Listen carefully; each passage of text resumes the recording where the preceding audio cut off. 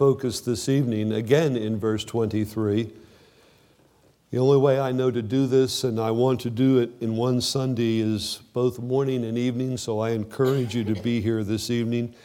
These are some of the most astounding, significant, challenging, difficult to understand words that Christ ever spoke, I believe. And they are essential to us, essential to our understanding, and essential to whether or not we properly understand what it means to be a disciple of Jesus Christ, much less whether we are a disciple of Jesus Christ. So I encourage you to join me as I struggle to get my arms around all that is taught here. Let me begin with verse 18. Luke chapter 9, verse 18. Once when Jesus was praying in private and his disciples were with him, he asked them, "Who do the crowd say I am?" They replied, "Some say John the Baptist, others say Elijah, and still others that one of the prophets of long ago has come back to life." Nothing's new under the sun. You can read all kinds of books by all kinds of people that give you all kinds of ideas about who Jesus is. "But what about you?" he asked. "Who do you say I am?" Peter answered, "The Christ of God." Jesus strictly warned them not to tell this to anyone. And he said, "The Son of Man must suffer many things and be rejected by the elders, chief priests, and teachers of the law, and he must be killed, and on the third day be raised to life." Then he said to them all, "If anyone would come after me," and remember where he's just told them he's going, "the Son of Man must suffer many things, be rejected by the elders, chief priests, and teachers of the law, must be killed, and then on the third day be raised to life." And then he said to them all, "If anyone would come after me, he must deny himself and take up his cross daily and follow me. For whoever wants to save his life will lose it, but whoever loses his life for me will save it. What good is it for a man to gain the whole world and yet lose or forfeit his very self? If anyone is ashamed of me and my words, Son of Man will be ashamed of him when he comes in his glory and in the glory of the Father and of the holy angels. I tell you the truth, some who are standing here will not taste death before they see the kingdom of God." Let's pray together. Father, this is one of those astounding passages that is so tightly packed with so much. You give us a great deal here to comprehend. And there are a lot of things here that in our flesh we don't respond to real well. I pray, Lord, that you'll by your grace and by the ministry of your Holy Spirit in our hearts and through the one who speaks, I pray that you would help us to hear your voice, to hear the voice of Jesus. Forgive the one who speaks if he mishandles your words, and may the way in which he mishandles your word not cause your people confusion, but when this word is handled properly, oh God, use it to speak to us in a powerful fashion. Lord, these are the kinds of words that put into place those individuals changed and equipped and empowered by your Holy Spirit, individuals that you would use to turn the world right side up. Lord, help us to hear what you're telling us.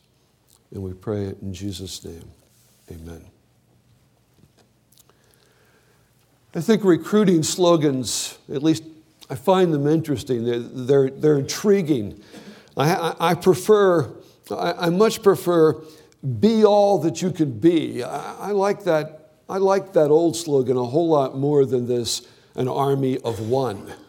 I've never even quite understood what that means. But I have to tell you, I really like the few, the proud, the Marines. Woo! And then there's Jesus' recruiting speech.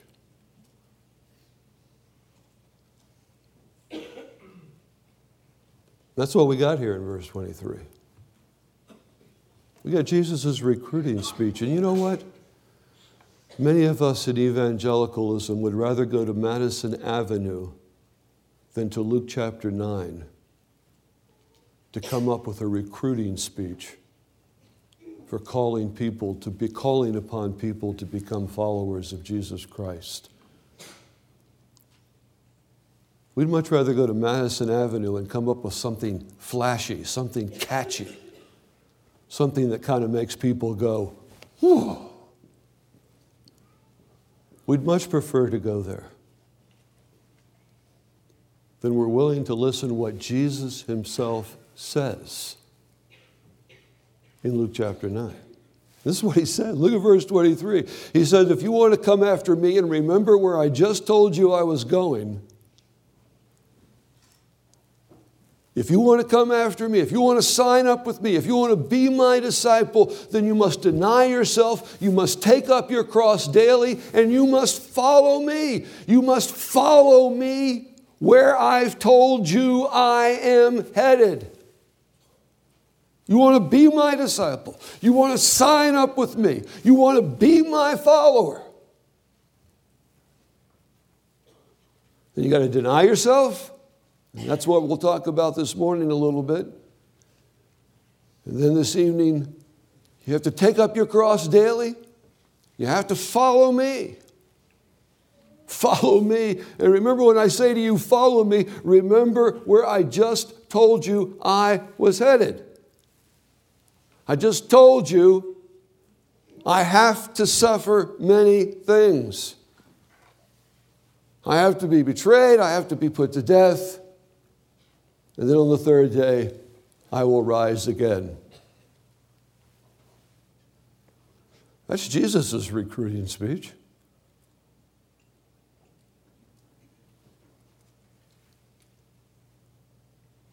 What do you think?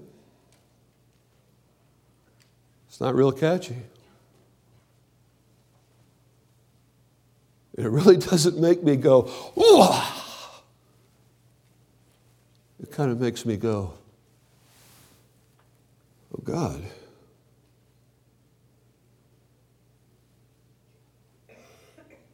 What are you asking of me?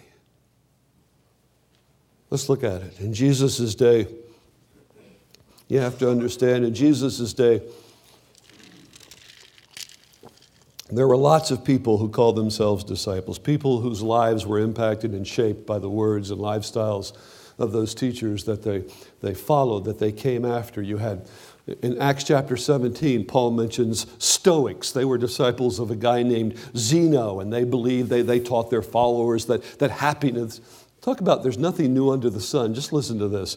These guys were Stoics, followers of Zeno, and they taught that happiness was to be found by being in step with nature, with the heartbeat of the world around you. That's catchy. I don't know what it means, but it's catchy. Then there were Epicureans, disciples of Epicurus, and they taught that no one needs to fear divine judgment because this life is all there is, so eat, drink, and be happy, for tomorrow you die. You ever heard that? There's nothing new under the sun. And of course, obviously, in Roman culture, there were those who were disciples of Rome, for whom the basic philosophy of life was might makes right. There's nothing new under the sun, folks. Among the Jews, there were all kinds of people who called themselves disciples. There were those disciples who called themselves zealots, the zealously opposed to Rome, determined to free Jerusalem from Rome's iron grip, even if it meant murder and even if it meant terrorism. There were Sadducees, disciples of the Sadducees, who were people that were strongly supportive of Rome because Rome helped maintain their position in society. And there were disciples of Moses who were zealous for the law, and disciples of the Pharisees who were zealous for the traditions of the elders. And there were disciples of John the Baptist, individuals who were willing to humiliate themselves by undergoing a baptism, which was only required of Gentiles, who were willing to undergo a baptism to prepare for the coming of the Messiah. So this concept of being a disciple was a well-known concept in Jesus' day. And now Jesus looks at these 12 men whom he has called back in Luke chapter 6. And he says to them here in Luke chapter 9, verse 23, now if you want to continue to follow me, if you want to be identified as one of my disciples, then you need to be prepared to follow me. You need to be prepared to come after me, to follow me, remembering where I've told you I was going. Look back at verse 20 real quick. Peter's made his great confession. You are the Christ. You're the Messiah, you're the anointed one, you're the one whose coming is promised from God through man. How did Peter suddenly get it right? I mean, it's really encouraging to know that Peter suddenly got it right. I mean, it gives me hope that someday I might get it right, because Peter finally gets it right. But how did that happen? He had spent time with Jesus, he had seen the things that Jesus did, he had heard the things that Jesus said. But so had many others. You know, we're told in Matthew chapter 16, verse 17, that this wisdom that Peter speaks, this wisdom was revealed to him from heaven. And if you look back at Luke chapter 9, verse 18, where we're told that Jesus is praying, I really believe that's what Jesus is praying for. I believe that Jesus was praying about. He is praying that the Father, through the Holy Spirit, will reveal to Peter the answer to the question that Jesus is about to ask. And who do you say that I am? And Peter says, you are the Christ. The light came on. The light came on and it overcame the darkness. I think it's important. I think it's very important to take note of the fact that in Peter's case, as in most cases, the light didn't come on from out of the blue. I mean, it's not like Peter didn't know who Jesus was, or hadn't spent time with Jesus, or hadn't heard the things that Jesus said, or hadn't seen the things that Jesus did. All of that was true. But then God, by His Holy Spirit, enables Peter to put all of the pieces together and go, I know who you are. You're the Christ. You're the Son of God. See, we have to be planting seeds. We have to be planting seeds. I'm not asking you, because I don't believe the Scriptures ask you to be a full-blown evangelist. Not everyone's an evangelist. Evangelism is a gift that God gives. And not everybody has that gift, but every last one of us has the ability to plant a seed. And it takes the planting of seed for this plant to sprout, for this belief to come forth. I mean, how many have never heard of Jesus, or having heard of Him, have no reason to think more about Him, or having been challenged to think about Him, have chosen not to? I mean, how many people have rejected Christ, having never taken the time to carefully consider His claims, whether they're true or whether they're outrageous? How many people have never had any reason to be challenged to give a second thought about who Jesus is, at the very least? At the very least. The life you live out there and the words you speak out there, at the very least, should cause people to pause and think, okay, so just who is this Jesus? These people keep talking about and giving indication of the fact that this is why they live their life the way they live it, and this is why they say the things that they say. It wasn't out of a vacuum that Peter came to faith, but there is absolutely no doubt about the fact that this wisdom was supernaturally revealed to him from heaven, and that is why not only do we live our life out there, and not only do we speak words of truth out there, and not only are we concerned for others and concerned to show to others the reality of who Christ is by how we live and by what we do, but we pray for them. And the reason we pray for them is because only the Spirit of God can open eyes that are blind. You will never change anyone's mind. You will never bring anyone to Christ, even if you win the argument. Only Christ, through the work of His Holy Spirit, can change the heart, can change the life, can cause the light to come on. And that is a remarkable thing to behold when the light comes on. Well, for Peter, the light comes on. You are the Christ. And then Jesus warns them, don't you tell anybody of this. Don't you tell people I'm the Christ. If you tell the people in general that I'm the Christ, they're going to come and try and force me to become king. And if the authorities find out that I am the Christ, they'll come and try to put me to death ahead of time. So let's just keep this to ourselves at the moment. Because there is a plan in place here, and I have to go to Jerusalem, and there I have to suffer many things and be rejected and be killed, and on the third day rise again. And having stunned them with that information, he now plainly tells them what he requires of those who would be his disciples.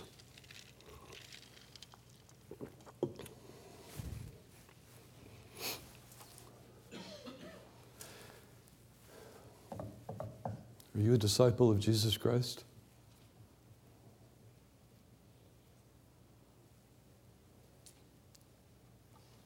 Listen to me. Please hear this. If you claim, let's go through all the verbiage. If you claim to be a believer, if you claim to be saved, if you claim to be born again, if you claim any of those three things, and it's true, you're a disciple of Jesus Christ. You can't decide, being a disciple of Jesus Christ is really risky business, and I'm not really sure I want to do that, but I sure want to be saved. Can't do that. Not taught anywhere in Scripture. No such idea is found anywhere in the Word of God. So when Jesus speaks here about what he requires of those who are his disciples, he means, just so we make sure we keep the verbiage in place here, he's talking about those who in our culture would claim to be saved, to be born again, who claim to be Christians. A Christian is by biblical definition a disciple. It's impossible to be born again and not be a disciple of Jesus Christ. So, we aren't left with the little option here. And I kind of grew up with this mentality. I kind of grew up with a mentality that said, I can take Jesus, I can get born again and know I'm not going to hell when I die. And someday I can really get serious about whether or not I really want to be one of his disciples. Well, that just doesn't exist in Scripture. Jesus is talking about a race of super Christians here. He's talking about everyone who names the name of Christ. A disciple is a follower of Jesus Christ. We hear the word disciple and we think of these 12 guys. And it's true that in this particular passage of Scripture, Jesus is speaking to these 12 guys. But the concept of disciple is not limited to these 12 men. A disciple is a follower of Jesus Christ. If you claim to believe in Jesus Christ, then you are a disciple. And if you are a disciple, then Christ is speaking to you. If you're a believer, if you're born again, if you're saved, you are a disciple of Jesus Christ. And Jesus said, this is what I require. This is what I demand, verse 23. If anyone would come after me, he must deny himself and take up his cross daily and follow me. I mean, what a way to start. You want to follow me? You must deny yourself. But it makes absolute sense. I think we get all confused at this point. Listen to me. This is really critical stuff. What does Jesus mean when he says you have to deny yourself? Let me tell you what he's not talking about. When he says you must deny yourself, he's not talking about, he's not talking about Ash Wednesday. Now, when I was in high school up in Trenton, New Jersey, Ash Wednesday was really a very big day because my high school I attended was 50% Roman Catholic. And these kids would be late coming to school, and when they showed up at school, they had ashes on their head. And you know what? I'm grateful to say, at least back in the culture in which I was raised, nobody made fun of that. Nobody thought about making fun of that. Nobody ridiculed that. Nobody looked at that askance. I mean, as a little Protestant boy, I just kind of always looked at that and went, huh.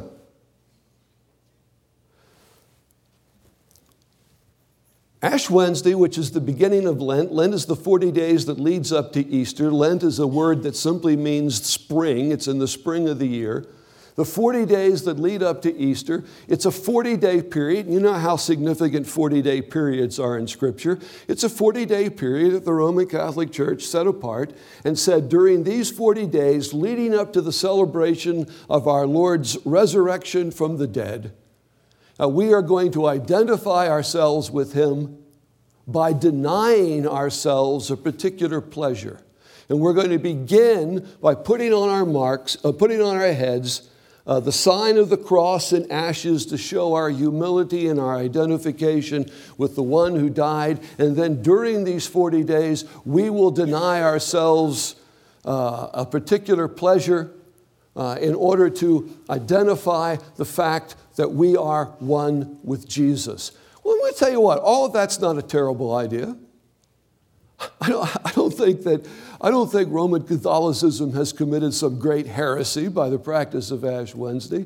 But the danger is that you can go through all of that and go, I denied myself. That's not what he's talking about. He's not even talking to those of us who are Protestants and suggesting to us that denying yourself means that you learn to live a disciplined life in which you deny yourself certain pleasures. That's what it means to deny myself. Well, that may be a good thing to do. I mean, obviously, those pleasures are sinful.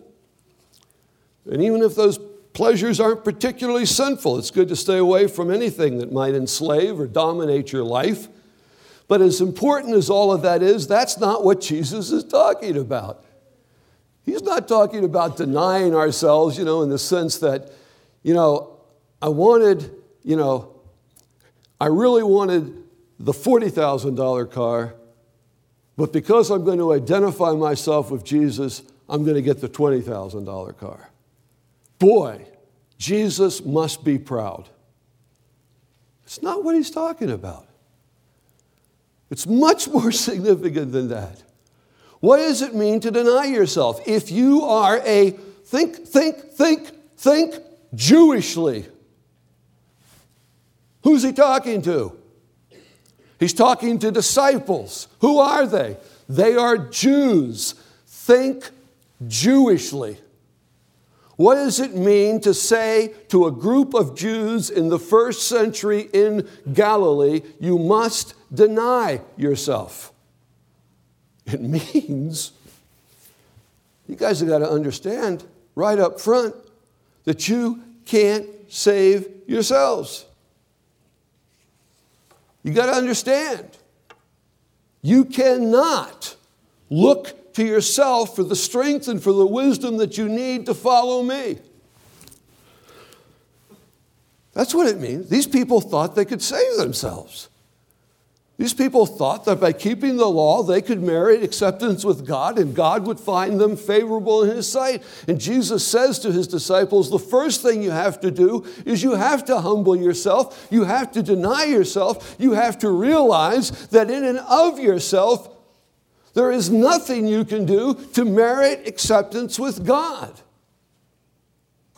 Only God can grant you the gift of an enduring faith.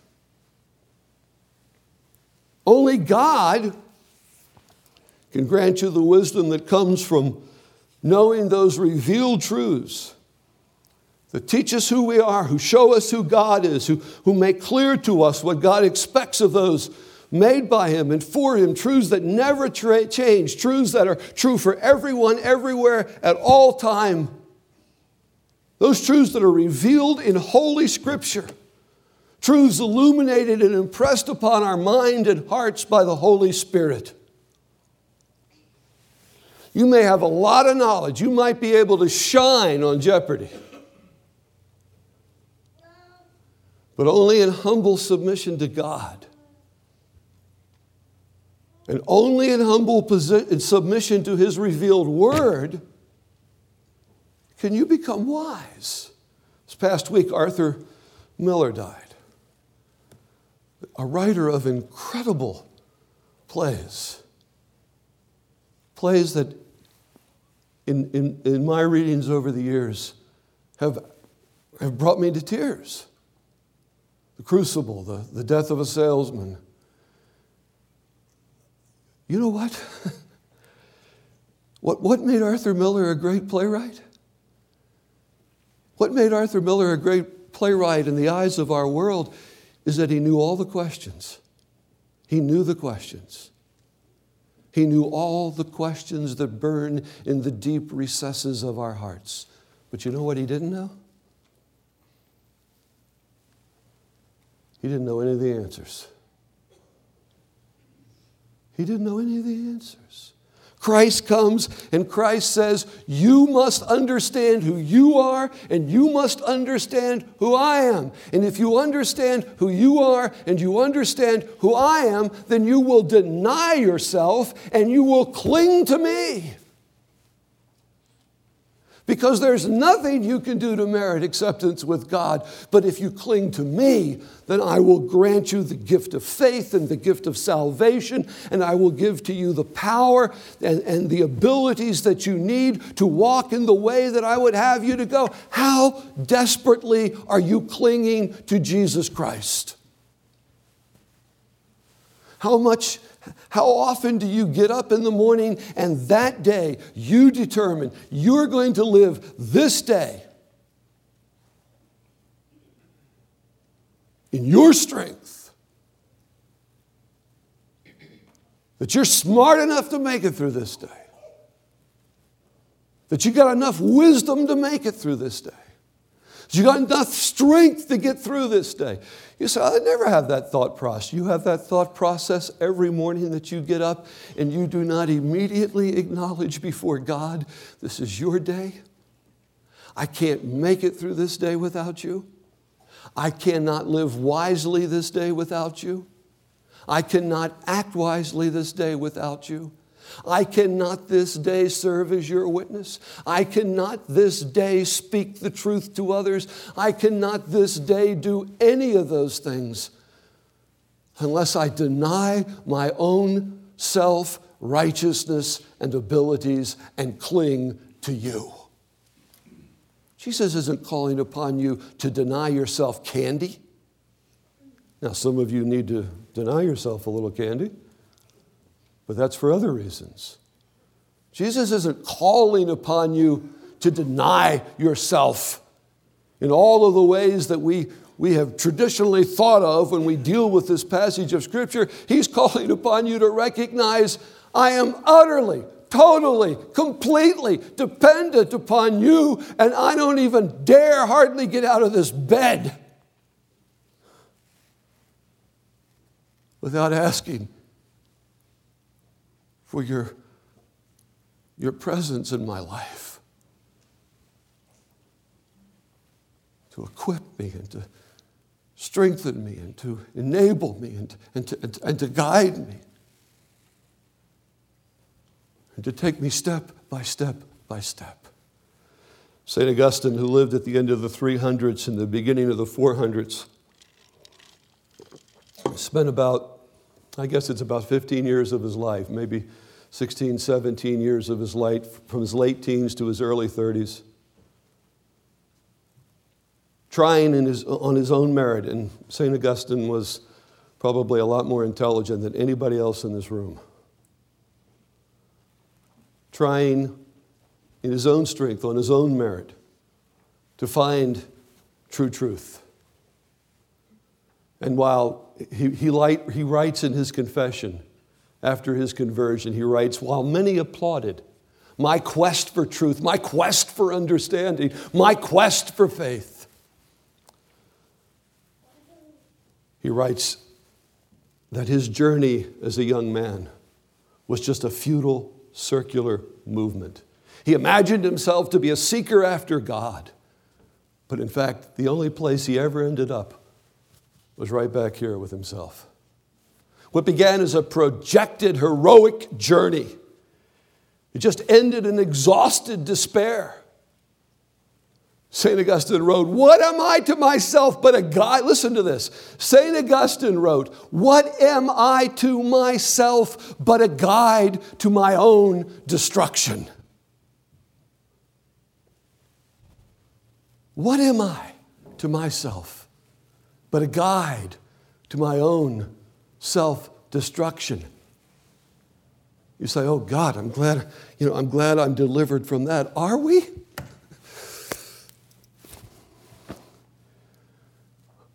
When we get up and live the day without any conscious thought of our utter dependence upon God, we are in fact determining to guide our own steps, and we will be a guide to our own self-destruction. If we would be disciples of Jesus Christ, if we would follow Him, then we must believe Him when He says to us, I am the way, I am the truth, I am the life. No man can come to the Father but by me. We must believe what the writer of Proverbs tells us when he tells us that the fear of the Lord is the beginning of knowledge. Jesus is calling upon us.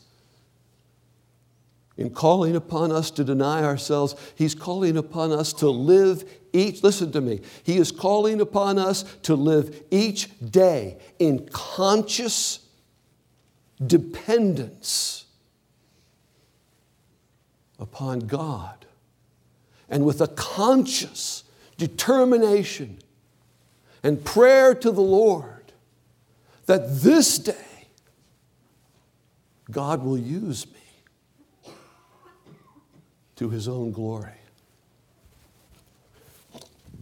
Look at hymn 559, very quickly. Our time is gone here. Look at hymn 559. Hymn 559. Look there. Father, I know that all my life is portioned out for me, the changes that are sure to come. I do not fear to see. I ask Thee for a present mind, intent on pleasing Thee. I would not have the restless will that hurries to and fro, seeking for some great thing to do or secret thing to know. I would be treated as a child and guided where I go. I ask Thee for the daily strength, to none that ask denied, a mind to blend with outward life while keeping at Thy side a life of self-renouncing, keeping at Thy side, content to fill a little space if Thou be glorified in service which Thy will appoints. There are no bounds for me. There are no bonds for me. My secret heart is taught the truth that makes Thy children free. Look at this line. Look at this line. a life of self-renouncing love, denying oneself. A life of self-renouncing love is a life of liberty. Let's pray together. Oh God,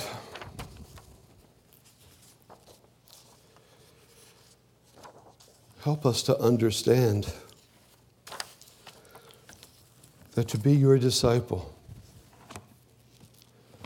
there is no way we can do that. There is no way that we have the ability to live as you would have us to live. There is no way.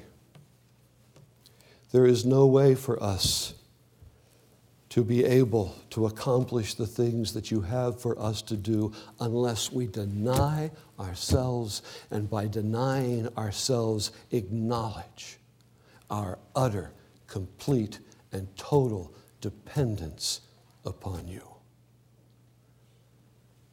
And as we shall see tonight, acknowledge not only our utter and total and complete dependence upon you, but acknowledge our willingness to go,